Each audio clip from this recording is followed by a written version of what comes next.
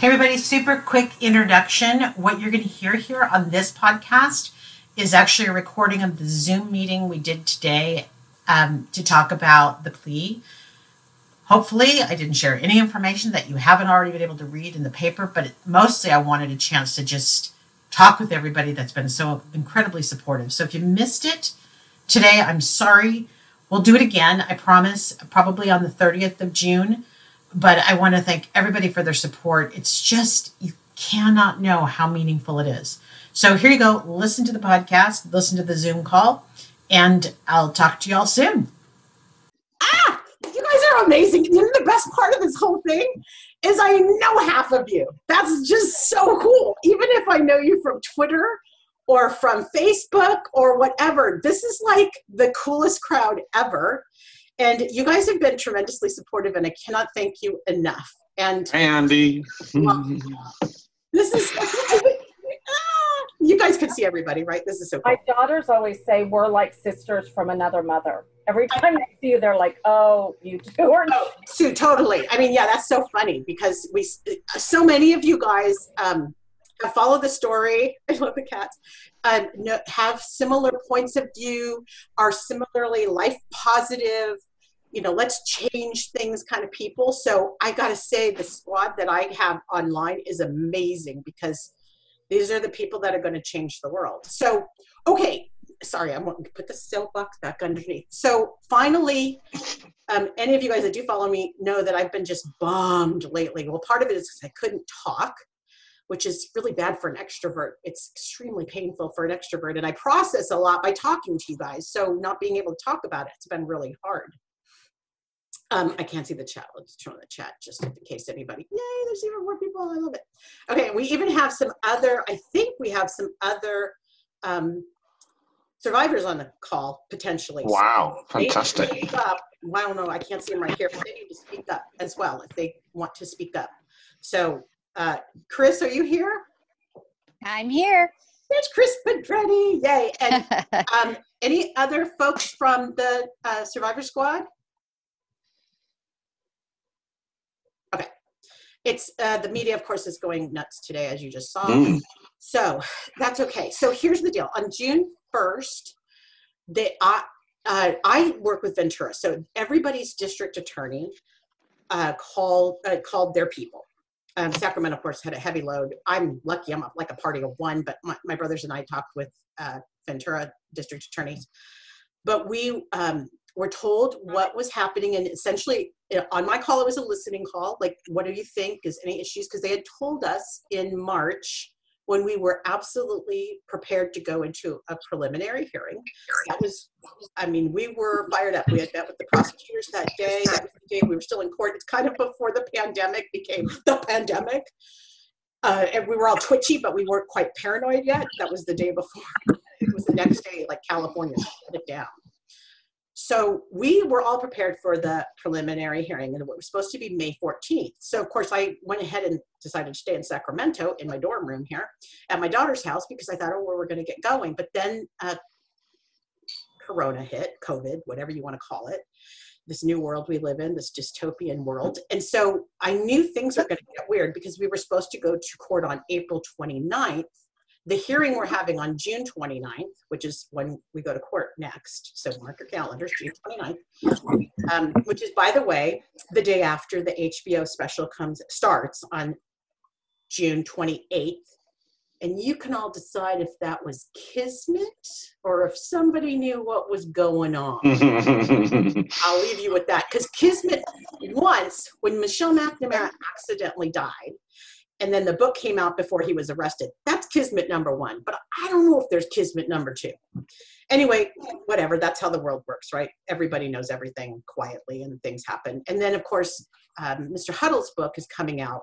He's pre-announced it, which is rather brilliant because at least people can pre-order it. And I just got a note from his press person. I've asked for an interview, and it hasn't been turned down yet, but she absolutely confirmed that he's not doing this to make a ton of money or anything, that he honestly wants to share what he knows so we can have more of the story. Okay, that seems pretty decent.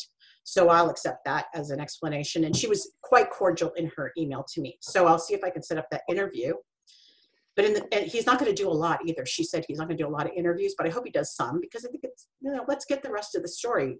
All of us who followed this crime for so long are really interested in the rest of the story, or at least what we can know to understand how a person like this goes undetected all this time. Does he? We'll find out.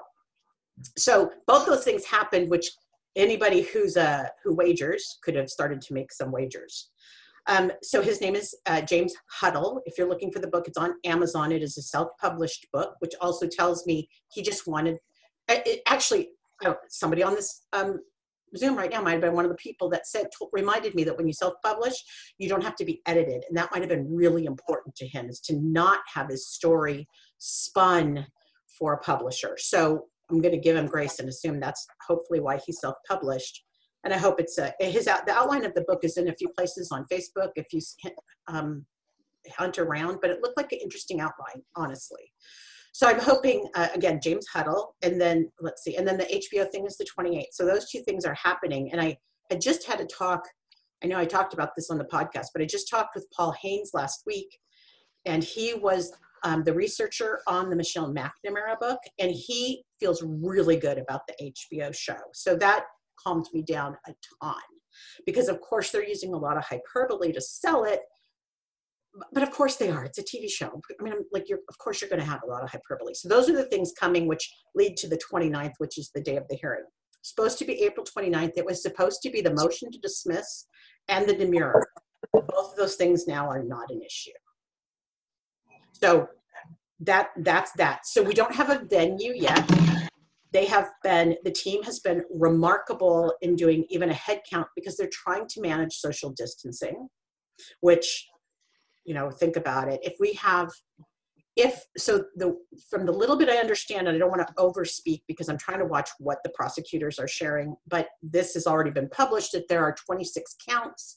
Those are the counts. If you go back to my blog, you can see the 26 counts. Those are the ones that were chargeable. So they, don't have a statute of limitations because it involved murder, or it was a kidnapping, rape, burglary charge they could make if you add that kidnapping. So those 26 counts are things where he can plead guilty and be convicted. And those, as I understand it, count as years. So the way they described it to us is, the way they want to do this is that if you get a guilty plea, click, click, click, years. So murder of Lyman Smith, you get 80 years. I don't know. I'm making that up. I don't know how many years they are, but they're trying to do math, which I guess if you're a lawyer, you've got to do math.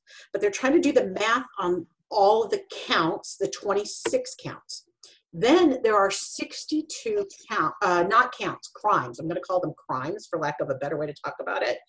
And everybody in the chat, don't worry, I'll get to your questions there. I'll just give you the top line that I know. But the 62 crimes, like Chris's, who's on the line. Chris, you can speak to this. That crime, he will admit to that crime. Yes. Yeah. So my understanding, you can hear me, right? Yeah. Okay. My understanding is that they're going to read each chargeable one and each unchargeable one. He will have to say guilty to each out loud for everybody to hear.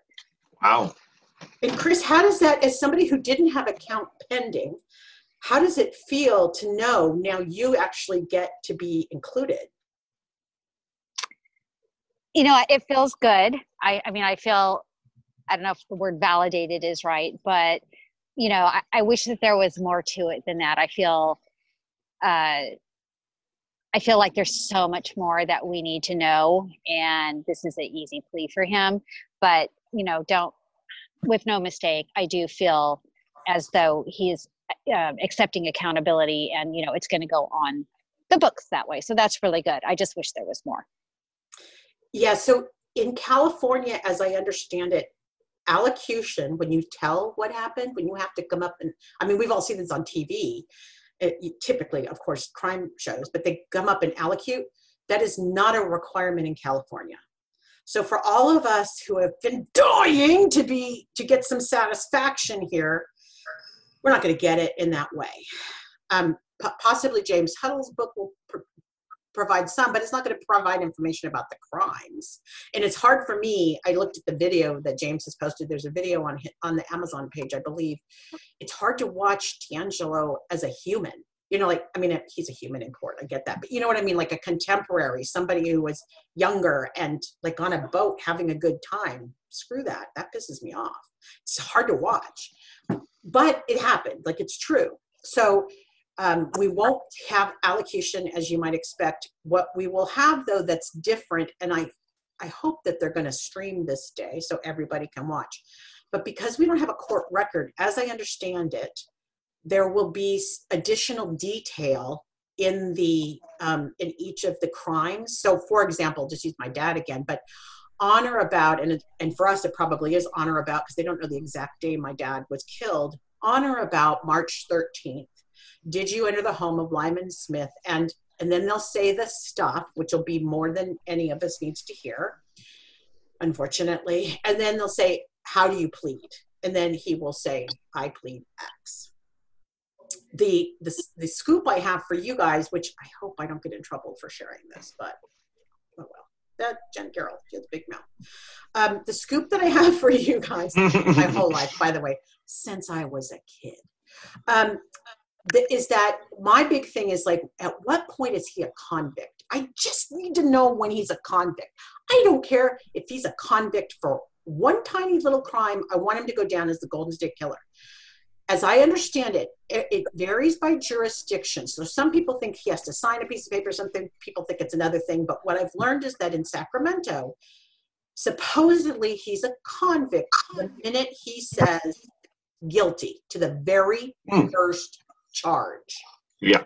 So that could be, I hope it is, Claude Snelling in Visalia. That would then that, while we can't get him on any Visalia ransacker, that kind of puts a bow on Visalia ransacker. And so I'm hoping that I get chills because I actually hope that's the first one. Because let's face it, the Claude Snelling murder and the Maggioris, who are out walking their dog, those are the two hardest cases to make on murder. We don't have DNA of those. We would need ballistics, and I don't think that they had a lot of ballistic stuff because I don't know what was found in the house. I mean, that's the thing. We're never gonna, like, how are we gonna know all this stuff now that they did, right? That our insatiable curiosity is going to have to be sated with wine, I guess. I don't know what else to tell you. But we will hear a little bit more about the crimes that he is a convict the minute he says guilty. So that's something. The day should be grueling and awful. No surprise when you got to go through that kind of this big of a pile of garbage. I would expect it's going to be emotional and hard. And all of us survivors, we've spent a lot of time talking to each other in the last 2 weeks because we can't talk to anybody else, and really going through a lot of emotions because, it's just like you might expect. Yeah, it's going to be done. Yeah, I can move home. Yes, we'll have sentencing in August, and that's all great. And I can finally put this thing behind me, which honestly will feel good. But he really went through this whole thing with he hasn't been inconvenienced, in my opinion. He's now sitting in a jail cell by himself. But aren't we all during this pandemic? I mean, we've all been in shelter in place. So he would have been sheltered in place anyway. Just 4 people would have had to be with him. But he hasn't been inconvenienced. He's going to get to do this with very little inconvenience a day. He has to spend a day listening to all the things he's pleading guilty to. God, I hope he doesn't get off on it. He might. Who knows? This might actually tickle his fancy. It's hard to understand his mentality. So that's where we are as we look at what goes forward. As I mentioned, then if we have as we survivors have talked about, then we have HBO happening over July. So that will keep things going, which is weird, but true. And then we come back for sentencing in August. And as we understand it, and Chris, correct me if you've got it differently from Sacramento, because I got mine from Ventura, but we will be able to have our victim statements, and anybody who is a victim of the 88 crimes can or family member or family member. Oh, family members can talk. Is it just one of us, or can multiple? I don't even know how that works. My understanding is that any family member or victim can, and that is going to could be weeks. There's no way that many impact statements can be read. So that one is not going to be a one-dayer like when he's pleading the guilty. But I do want to say something, and you might have already said this. I lost my connection, so I had to go out and come back in. Did you let everyone know that they'll actually be able to watch it live? Is that true? What's that? They said they're going to have a YouTube channel. I'm thinking it's for the public because they're expecting so many people they can't fit them in. So my understanding is I know that it will be live on a YouTube channel, and my assumption it is for the public, not just for us, because it's going to be a lot of reporters. There's going to be a lot of, people who have followed this case and, want to see it. A lot of family members, and we don't have any idea how big the room is or how many rooms.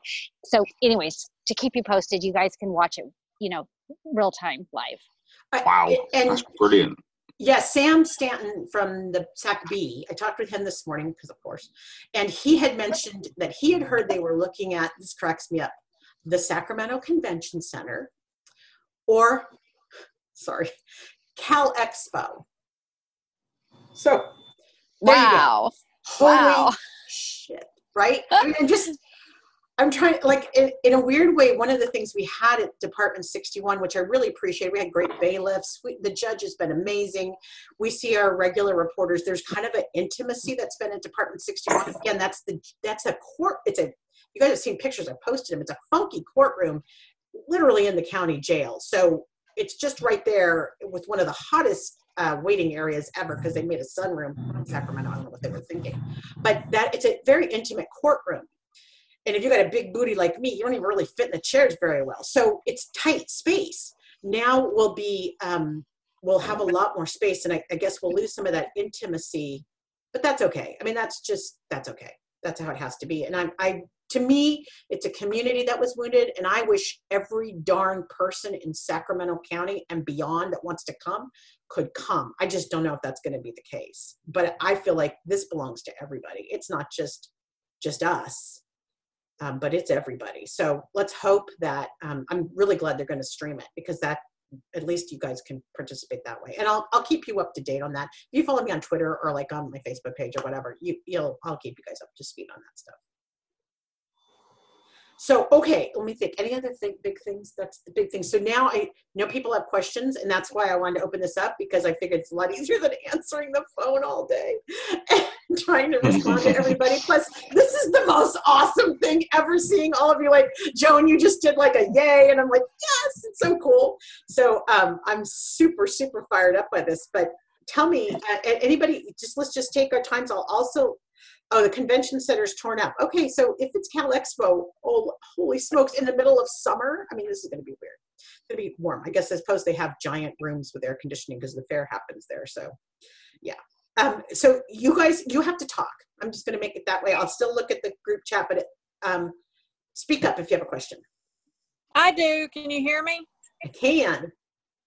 How are your birds doing?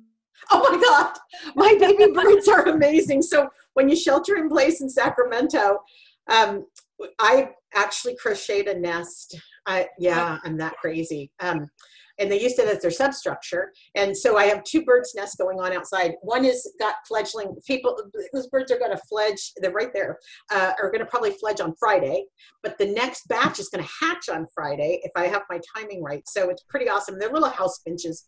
But yes, it's been everything to me to have these little guys. I swear, some of the days I've sat here crying, my chair is right over here, my little recliner, and I sit there and watch my birds, and I'm like, they're everything. They're amazing. So thank you. No, but my other question, I really had a real question too.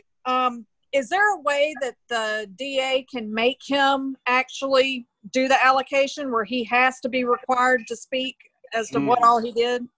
Yeah. There's not in California, because there is a law that he doesn't have to. But they can't work it into the plea agreement somehow? I think they're trying to like get BTK.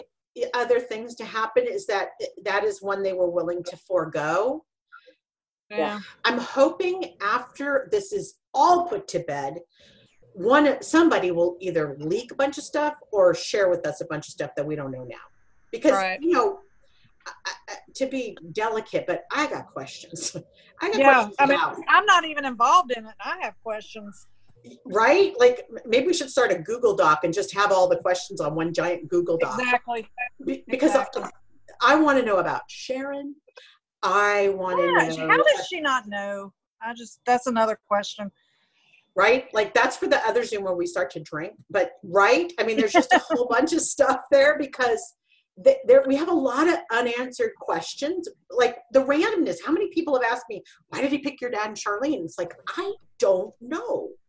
And how did, when he got caught stealing dog repellent and a hammer, why wasn't that looked into with all the crimes going around at the time? That's another thing I didn't understand. That to me seemed very suspicious to have those two items stolen from a. He looked exactly like the sketch as well. Yeah. Hey, Deep Throat without showing your face. Are you on this call? I know she is.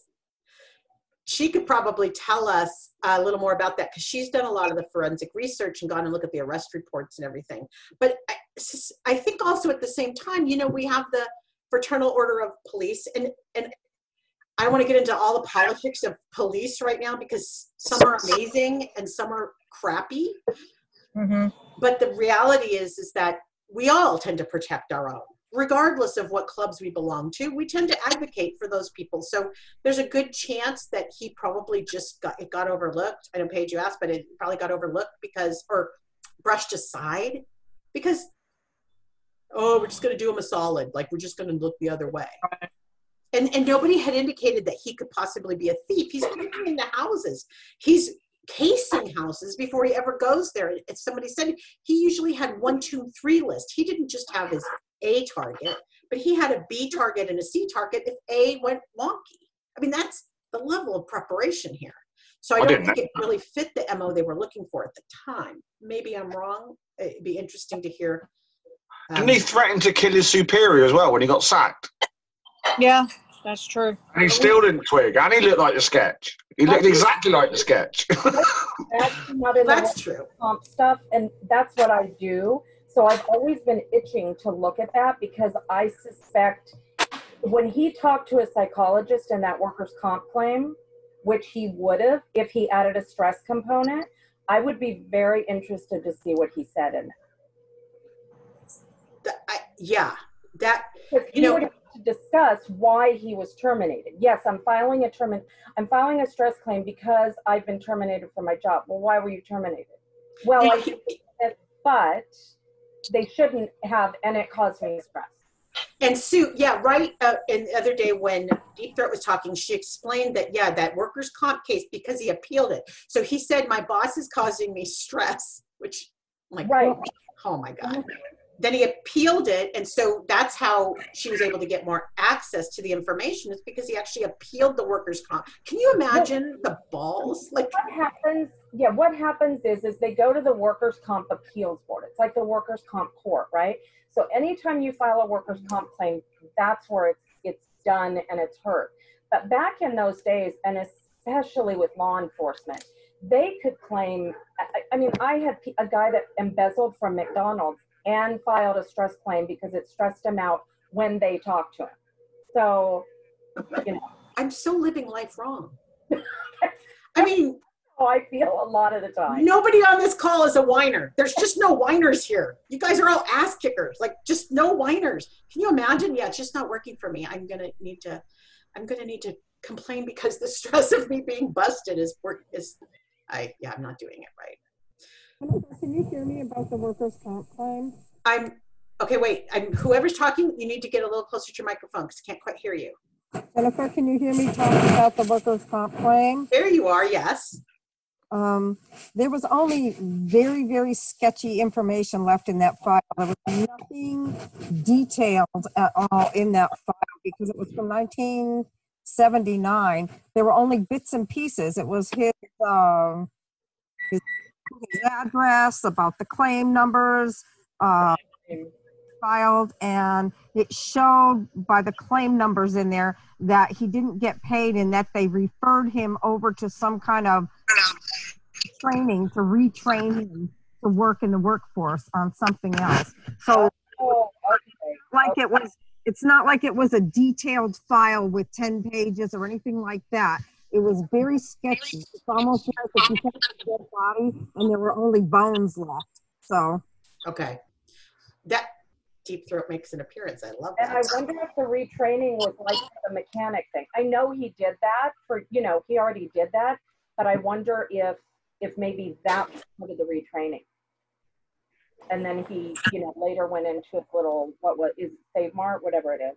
And also on that workers' comp plan, what several of us who knew about it found interesting is, what they listed his address is? That one down in Southern California. So as soon as he got fired, yeah, that was really interesting. As soon as he got fired, I don't have the file in front of me. I forget the street he was living on down there. Maybe somebody else on here knows it, but that's the street they showed him being at, not his Citrus Heights address. So that was really interesting. We can't, you're muffling again. I want to make sure we get your audio. It's good audio. So there's an address in Southern California, and I don't know if I know that address. Do you know the city at least? Is that the Orange County address? I would have to pull the file out and see. We got time. There was a Long Beach, but we can get that later. I know there was a Garden Grove and a Long Beach. Okay, Garden Grove and Long Beach. And Long Beach is still LA County, I think, isn't it? Yeah, it's LA County. And that's been some of the challenges, that some of this primary source stuff is scattered across the state. So while Deep Throat's really good up here in Northern California, Sue, actually, who's talking, is willing to help us in Southern California. So I need to get you two connected. You can go pull the files, because that's another way to go get. Go ahead. Okay, more questions? I have a question. Yes, ma'am. I am wondering, and from what I've seen, like rumors going around on the internet, is that he is going to confess to crimes he hasn't been charged with. Is that anything that you've heard? So those would be, if that's what you're hearing, it's my understanding those will be the additional 62 crimes. Wow. Because he couldn't be charged with, and again, they're not reading his counts, but as Chris hears it, he will still plead guilty. And again, I kind of tuned into that part with Ventura, but I was also listening to so many of the things they were saying. But the 62 crimes would be things like Chris's rape, when she was 15, there's no statute of limitations for that. So that's my understanding, Anne, of what will be included. Okay.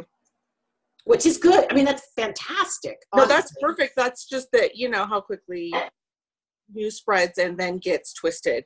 So people are saying that he was going to admit to over 80 rapes or something like that. And I was like, I saw that on Facebook somewhere, and I was like, that doesn't seem right, that he would volunteer more information than what he's being charged. I think that's part of the negotiation that's been going on. And actually, I wouldn't be talking about it, except Sam broke that in the story today in the Bee, so I feel like it's out there. And again, me confirming it is not as good as the lawyers confirming it. And I'm hoping the lawyers are going to confirm some of this. They've been, they've confirmed some things, but I know that they're still negotiating, and I don't want to do anything to upset the negotiations. I'm hoping very much that this just goes according to plan. There's every reason, I'm making this up. It's my hypothesis again, but there's every reason why D'Angelo would want to have this be done, not only for him personally, but I've long believed the one obligation he's had, and I say it as an obligation because I don't know if it's love, is his daughters. And so I do believe, it's so funny, Joan, I'm seeing your dog, and I see your dog on Facebook all the time. That's cracking me up. But it's the one obligation that he has is to those girls, right? Those daughters deserve none of this. As far as I'm concerned, they're victims like everyone else. And again, I feel like that's what he was trying to avoid by not having any sort of a preliminary hearing or trial, because they live here. This is their home, and they would be in the news every damn day. And that has got to be hard. I know how hard it is for me, and I'm just over here minding my own world. I can't even imagine for them. I just can't. So I'm hoping that is his motivation, which means he'll stick to it. And we'll get this thing done on the 29th. And then we can all do this meeting with wine. So Jen, yes. I want to just throw in, because you've heard my soapbox. But this is Chris. Yeah, go for it. Yeah, this is Chris. This is angry Chris over here. But I don't feel the same way about his dog. I mean, I feel that they're victims and all, but I feel like there's something that's going to come out at trial and maybe at the preliminary that he does not want to come out, whether that has to do with Sharon or whatnot. But I just feel like he's going to do anything to get out of that trial, because maybe we actually would have got answers that we've been asking, and he doesn't want us to have them. Like something's there, 150 witnesses they were going to have at the prelim. People know things, and he doesn't want that to come out. That's my opinion. The nicer way to look at it. I'm sorry. It's also part of his power trip too, where he has to have control, Mm-hmm. That's true. And I do like, now you can tell when we sit around drinking wine and talking about this stuff, because the thing is, I think Chris has a point. This is a shrewd man who's gotten away with murder, and he's been everywhere. So it wouldn't surprise me if there's stuff that we don't know, and there's things that he's afraid that we would learn. What kills me, I'm so frustrated, is I've really been waiting for a good, and Patty, you'll love this, a good criminologist to dig in. Like those of us that really like the psychology and the pathology of this thing. And the thing is that they had hired someone, and I don't know who it is yet. I'm told they'll share it with me later, but they hired someone, but they didn't, at $400 an hour, they didn't spend a ton of money on it yet, because we weren't getting there yet. So that was an expense that was coming with the prelim, but we're not there yet. So I'm really bummed, because I don't think we've had an extraordinary psychological profile of this guy. We all know narcissist and stuff, but I really don't understand, even as a narcissist, how do you fuel yourself to compulsively commit crimes almost at the expense of eating? Well, he ate on the job. We know he ate while he committed the crimes, but I mean, sleeping and showing up at home and bringing home a paycheck. He was able to be this prolific in that relatively small window of time. And by the way, for all of you listening that say he showed up at your house in the early 80s, I believe you. I absolutely believe you. There are so many victims that have been touched by him that aren't even included in this. To me, they're on the edges of this thing, and they're a part of the fabric, but they haven't been able to have their story included. And I'm absolutely happy to interview you if you want to tell your story, because I feel like those stories need to come out. But I have people who've told me in the 80s, he absolutely has peeped in their window or been at their door or tried to get in. It's just that he lost his agility, by the way. So Jennifer, so those of us where he was at our window, do we get to speak and have a victim statement too? Maybe Chris can address. I don't think so. I mean, that's just from the short statement I saw. It was for victims and family members. That doesn't mean you can't, but that's just what I remember reading. Okay. And that's absolutely why I'm willing to give voice and just do an interview with you and at least have you included in the podcast, because I know a lot of people have been hurt by him. And to me, this oral history is everything. Like, if we have nothing else, we'll have the oral history of the people who've been hurt. So, and there are a lot.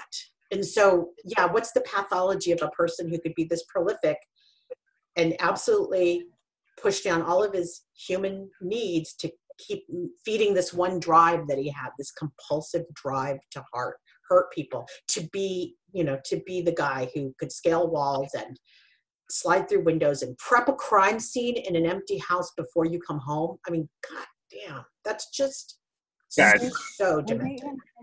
Jen, yes, you say he had a massive compulsion, and he did, but I'm in the minority. I don't think he stopped offending in general. I don't think he had this big hiatus. I think he would have had such a rush, and he would have had such a goal, like you said. He had this aura. He would have had this aura about him. I don't think he could have stopped. I think he was hooked on the power that he had from these offences. I don't think he stopped for all that time, and maybe that's what he's worried about: people finding out any other crimes that he did commit. I think, Mark, that's a really valid hypothesis, honestly. And I know there's one woman I really want to interview, but she's been afraid. I want to interview her because she talks about things that are contemporary that she believes he's absolutely responsible for, including leaving some of the souvenirs. He seemed to have had a habit, and I have a cat in this room that's going to knock something over, so get ready for the crash. But he seems to have had a habit of depositing souvenirs at other people's houses. In some cases, like some things would show up, a coin or an earring or a trinket or something would move from one house to another. So, and those things are still part of the story that we were not going to get answers to right away unless we all tell each other. Unless we tell each other, we're not going to get all the answers. So that's one of the reasons I want to capture this oral history. It's a drug, isn't it? It's a drug to him. It's like a coke addict suddenly deciding to go cold turkey overnight. You don't just turn off those urges, that feeling of power, the planning he put into his attacks, the way he treated his victims, the feeling that probably gave him. You don't just switch that off and suddenly go on a 10-year, whatever it was, break. I just think it's virtually impossible for someone like him to just suddenly go, click his fingers and just stop. So you were going to add to that, yeah. We won't know, but it might go back to like the girls, because then he had all his girls. Not saying he stopped, but he's losing agility. He's got his kids. Sharon's busy with her law practice. It might have changed, to something else. And by putting everybody together, had there been a trial, I think, people who tell a lot of lies like to keep everybody in their lives separate, because when everybody's together, it all comes together. And I think that would have happened exposed public, right? I think you victims can still do that. But I think he did not put that in public, because then again, if he cares about his girls at all, they start putting together, okay, I was 6 and this is what he was doing then. And that's just, how do you even live with that? Yeah. Hi. I love the fact you can do witness statements as well. I think that's going to be, that really is your moment. And that's going to humiliate him. But think about what he's felt. He's like bulletproof, and he's like thought he's God and all this lot. And you get to stand there and absolutely humiliate him. Well, and the way witness statement now, so Mark, you can get excited, but there are rules for how a witness statement works. And as I understand it, so funny, I look at the camera and then I look at Mark over there. But is that the way a witness statement works is I wondered who the audience was, because I'm like marketing and messaging, right? That matters to me. Your audience is the judge. So you are speaking to the judge. So we don't get to speak to D'Angelo. We can speak of him, but we don't speak to him. Actually, you can, Jen. I was reading up on this. More? Oh, good. And you just have to ask the judge for permission. Oh. So like you might be saying blah, blah, blah, and how your life was changed. And then you would say, Judge so-and-so, I ask your permission to speak directly to inmate D'Angelo, whatever. And then he would say yes, and then you could do it. But you have to ask permission. Damn, though, that's going to take some. Okay, I have to work up that courage. I think you'll get through that purely on adrenaline. I think you'll just make it. You will. You wait. You'll get to it, and you'll be. This is my chance, and you'll flick a switch, and then you'll be in control, and he'll be sitting there like a little. I'm not going to swear, but he'll be sitting there shrinking back into his chair, and you'll be pounding him, and I think that's brilliant.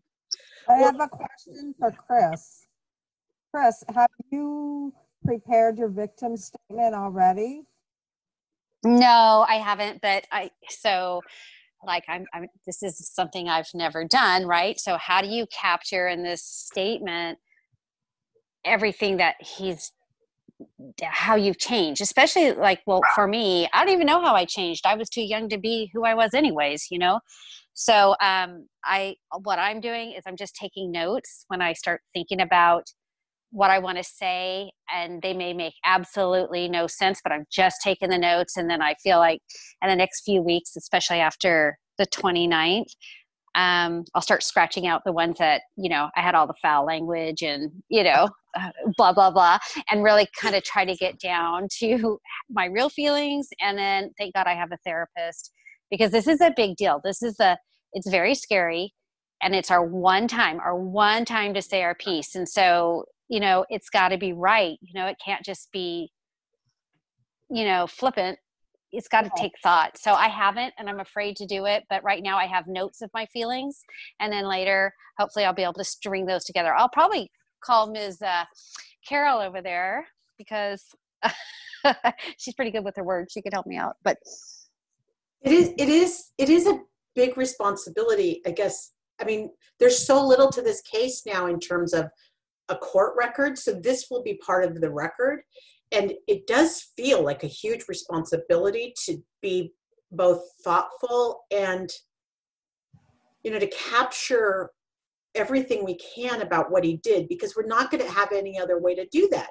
We're not testifying on the stand. There's no, my brother's breathing easy. He doesn't have to testify because I know that was just not something he wanted to do. So instead we have these impact statements, and that's going to be a big portion of what's left here as the remnant of this incredibly huge 40-year case. So and you know what, Jen? Yeah, sorry. He actually gets a copy of every one of our statements too, so he can go back and read it as much as he wants. Well, I would like to sign that copy. Let's see if we can do that. That sounds fantastic. Take that copy, all right. It's interesting if he gets a copy. I wonder how they're going to do that. Like, this could be a really interesting, just on its own, just an interesting thing to bind and have available as a free thing for people, a big PDF of all the statements, because it's going to reflect so many different people. And, Chris and I are talking about this. I've watched Chris change over the last 2 years. It's great. Been amazing. And I guess we all have. I swear to God, I'm much more of a soft muffin than I used to be. And I just don't mean physically. I mean like soft. I become a softie. But it is going to be an interesting point of view, because everybody, one of the things I've liked best about the squad as a group of survivors is everybody really has had their own point of view, and we've honored that. That has been an important part of us being a team, is that we allow everyone to have their own feelings about it, because everybody's different. Chris, you were 15, right? You were like the sweetest, most innocent young girl playing the piano, and then everything changed. I mean, Chris, I don't know that I'm going to share her story, Chris, but Chris, they're just asking about his description of his genitals. This is a 15-year-old that doesn't know what male genitals look like. So how does she know if they're normal or ridiculously tiny, as is the case? How is a child supposed to know that? This is a child. He's a freaking pedophile rapist. So just said something that was really poignant to me is she wasn't fully grown yet. And so who would she have been? Who would you have been, Chris? That was very, very poignant to me, is who would you have been? Because you can't know. You'll never know. Exactly. And your issues, with your dad and your stepmom and whatever, what would have happened with that? He took that away. And that's really heartbreaking. And that's so important, because I think that's the number one thing that any victim of trauma has to come to terms with. And when my friend, who was raped repeatedly as a child by her father, tried to tell me that it changed her, I like at first just fought it, because I'm like, no, you're who you are. But her point is valid. It's like the young girl that was the promise has now had to, and everyone who has had trauma, it changes you. It makes you either, more on alert or sadder, or you protect things that you didn't protect before, because you shouldn't have to be paranoid all the time. So trauma really is this fundamental thing. And I used to think the change was bad, but now finally I understand the change is actually purposeful. And if we can embrace that change and move forward, we can go out and create so much good with it. Again, I'll get my soapbox and put it back under my desk. But the thing is, that's what I've learned about trauma, is if you can talk or express yourself in any way, shape, or form, artistically, crafty, however that expression is, it's something you can actually absorb and make yourself better as a result. And that's, I think, the hardest part of moving through trauma, is accepting that it can make you better. And then once you embrace it going forward, because I've watched these survivors do that, and me being one of them, and it's been amazing. But it's so I just want to throw in, I'm not plugging my site, but yes, the only good thing for me right now that I can hold on to, well, I mean, there are many good things. I mean, don't get me wrong, but I finally, because for anyone who knows my story, you probably do. It's just I was never allowed to talk about it. So even at 56 years old, my sister and I had never talked about it yet. We lived in the same house. We just went on like nothing ever happened. So not talking about it was a really big deal. So I finally got the courage, with a lot of encouragement from some of the squad people and others. And I started a Facebook group, and it's called It's Time to Tell Your Story. And it's not a big group, but I have about 145 so far. And these stories are tragic, and they're all very, very different. There's stranger rape, there's within your family, there's just different kinds. But I feel like this experience, kind of to your point, Jen, I did embrace it for that. And I'm walking out, and I am I'm an arm for a voice for others. And, I don't have to do much in the group. I mean, it's their story, but they have a safe place.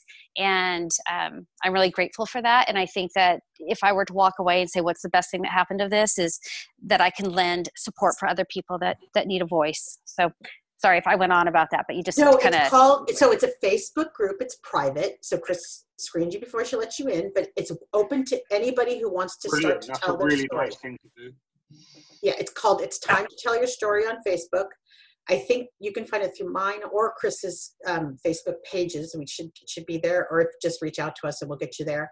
And if you know somebody who needs it, which is very likely in this group, absolutely get them in there, because people are just basically putting their toe in the water, starting to talk, listening to other people talk. There's sometimes a lot of voyeurism, because that's a good way to learn, is to listen to others and watch. So that's there. And Chris, I mean, it's been huge. And I can't believe you're up to 150, which also is like, I can't believe 150 people have been hurt, but it's a safe place. And not all of them are, I've always said, if victims only tell victims, I don't think that victims need to be able to tell people that aren't victims and still feel the support from the outside public, because typically they don't want to talk about it. If they find out something happened to them, then they're more open, but people shield it from the outside because they're afraid it won't be accepted. So even if you're not a victim, I think it's super important to go on and just say, hey, I'm not a victim, but I support you. This must have been awful. Or,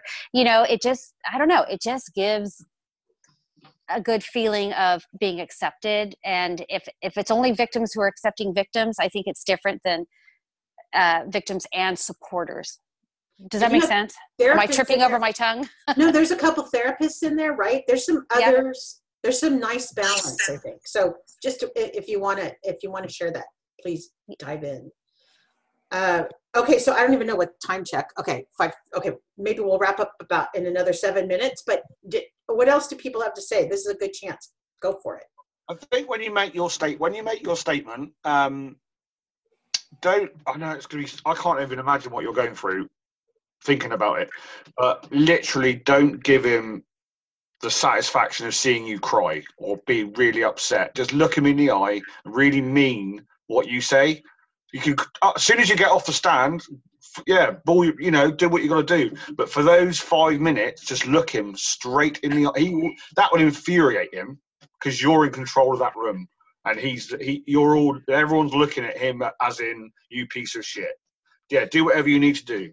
But you know what I mean? Look him straight in the eye just for those 5 minutes and just tell him exactly. I challenge each of you guys to think of the statement you would write, because I think exactly. That's a great time. I really, really would love to hear everybody's statements, because I think everybody's got a different point of view. And even if you've just been a watcher, I think it's important to express yourself in this way. What would you want to say if you were us, or how do you feel from where you sit? Because I think that those voices, I mean, I'm happy to start to gather them. You can send them to me, and I'll start to build it. I would like to tell him that I've been using his face for target practice over at the shooting range, which I have been doing. She literally has. I have a photograph of her target all shot up. I'm like, oh, I should post this, but it's kind of. We should put that permanently at the shooting range, because it's in Roseville and everybody hates him there anyway. Well, I'm happy to start a compendium of witness statements from everybody else, because I think this crime involved everybody. It's just not, this one isn't exclusive. This one's a California crime and beyond. I know you're all victims, but you're also survivors, and you've got to remember, you've got to have the survivor mentality. You've got to go into this with a survivor mentality. You're victims, but you're also survivors. That's a hugely important. I think they should call them survivor statements. Really, honestly, I do. I think it's a mindset. There's a difference in mindset between survivor and victim. And I really think you need to go into this with a survivor mentality and really shove it to him. To be perfectly honest. Oh, we have, okay, and Megan, some people on the chat, like Megan was talking about a Walnut Creek and in Sacramento, like, yeah, he's been a boogeyman for a lot of people. And that's the part I think is, one of the parts that I think is so sad is that it just stripped the innocence from Sacramento. It stripped the innocence from the Bay Area. People started to be afraid. And that's some BS, man. The 70s were awesome for those of us old enough to remember them. But we had Hornets and Pacers, and we had, cereal boxes we could read when we ate our cereal. And there were some cool things about the 70s that were so awesome. And of course we ran in and out of the house nonstop. No doors were locked. We were beasts. You'd slept with the windows open in Sacramento because there was nothing better than a Sacramento evening when the Delta breeze would hit. So I know, because of Grandma's house, like, I know how beautiful all that was. And to think that everybody lost that. Just now, my poor daughter, when it cools down here, I'm like, at night, lock it up. She still knows no windows open, because that's how we got in. I mean, even now, I still enforce that rule. No windows open. I'd rather run the air conditioner, even though it's less pleasant than the breeze. If we're going to be asleep, if I'm going to really be asleep, windows have to be locked. Sorry. Wow. It's awful. But I got to get you a bigger gun, Jennifer. I don't do guns because I know I would do it. Yeah, I know. I have hairspray. I have perfume. I'm going to get the bad guy. All you got to do is hit him in the face. Then you can hit him everywhere else. But you just got to distract him for a few minutes. Then you get the advantage. I always have my stuff by my bed. Well, actually, not by this bed. This bed's different. In this house, he'd trip over cats anyway. It's a mess. So, okay. Are there more questions? Because sent questions during email. Okay, wait. Somebody sent some questions during email. Let me just check. I can also take other questions because I'm happy to. That's why I wanted to do this. Let's see, there's too many. I hate to tell you this, but there's a lot of questions on here. Yeah, I think, I can't, it's too hard to look at with everybody online, but I will try to answer questions on email tonight or tomorrow morning, because tonight I expect a crash. Finally, holding a secret for 2 weeks is hard. Chris can tell you, we've had a hard time. And I felt the adrenaline start to already leave as the story broke today. I'm like, oh my God, I might actually sleep tonight, like in a different way, like deep, because we don't have to be quiet anymore. And it's been hard with all the justice discussions going on in our culture. It's been hard to be quiet knowing we have a dirty cop that's going to go down finally. And I'm a huge Black Lives Matter supporter. Anybody knows me, human rights, civil rights. So that's my jam. So this is another human rights, civil rights issue. I think you guys, there's no way to express, and we talk about this as survivors, the support we've had from everybody, like everybody listening right now. It's amazing to me how the world's changed, where crowdsourcing and having followers that follow a crime can be so important. It's absolutely been incredibly supportive. Well, one good thing that has come from this, the way they caught him with the DNA, so many cases now are being solved that way. So this is amazing that they were able to do that, and how many cases are now being able to get closed and the family getting closed. I don't know if closure is a really good word, but to know what happened, I think is amazing. I always think getting answers, and you're right, the DNA, and I get to talk to Dr. Speth now. He was the forensic coroner who got the DNA that is what got D'Angelo from my stepmother. So we haven't been able to talk because of the case, but now that the case is going to be wrapped up, I'm going to get to talk with Dr. Speth. He's fascinating person to talk to. I mean, every time I talk to him, it's like a huge conversation. But you're right, getting answers for people who need answers. And I suspect we'll probably get Zodiac. There is DNA, from what I understand. The back of a stamp, isn't it? On the back of a stamp. Yeah, the back of the stamp, right? And there's so many others, and I'm hoping that we continue down this path. In California, we got that felony DNA law and I tend to walk the line because I do think the accused has rights too, and I really want to make sure that, because I don't want to ever. I mean, I was accused, right? I was a suspect for 5 minutes, but I've been in. I know what that's like. Luckily, I didn't take it seriously. But when I talk about what Joe Alsip went through as being tried in the case for my dad, and to know he was innocent and what he lost financially, what he lost in terms of his reputation, and he didn't do it. He didn't do it. And so to think what he went through, I really do walk that line between, you do have a right as a as a suspect, and then also we have rights as victims. So I often straddle that line because it's really important to me to make sure that both sides have a fair chance. And of course, that's when I get worked up about Black Lives Matter, because of course in America, it's been absolutely unfair. There's not a fair chance. And that's another thing that pisses me off about D'Angelo. This thing's freaking cake for this son of a bitch. And then we've got a woman in jail somewhere in the South for accidentally voting wrong. I mean, don't even get me started. Don't get me started. Color of the skin, that's just ridiculous to me. So this guy, our guy, let's just hope he's not going to end up in general population. I did a podcast on how this thing works and where he'll be and how the criminal justice system works at the point he's handed off to a Department of Corrections and all of that. So you might want to listen to that. But he will definitely be in what they call PC, protective custody.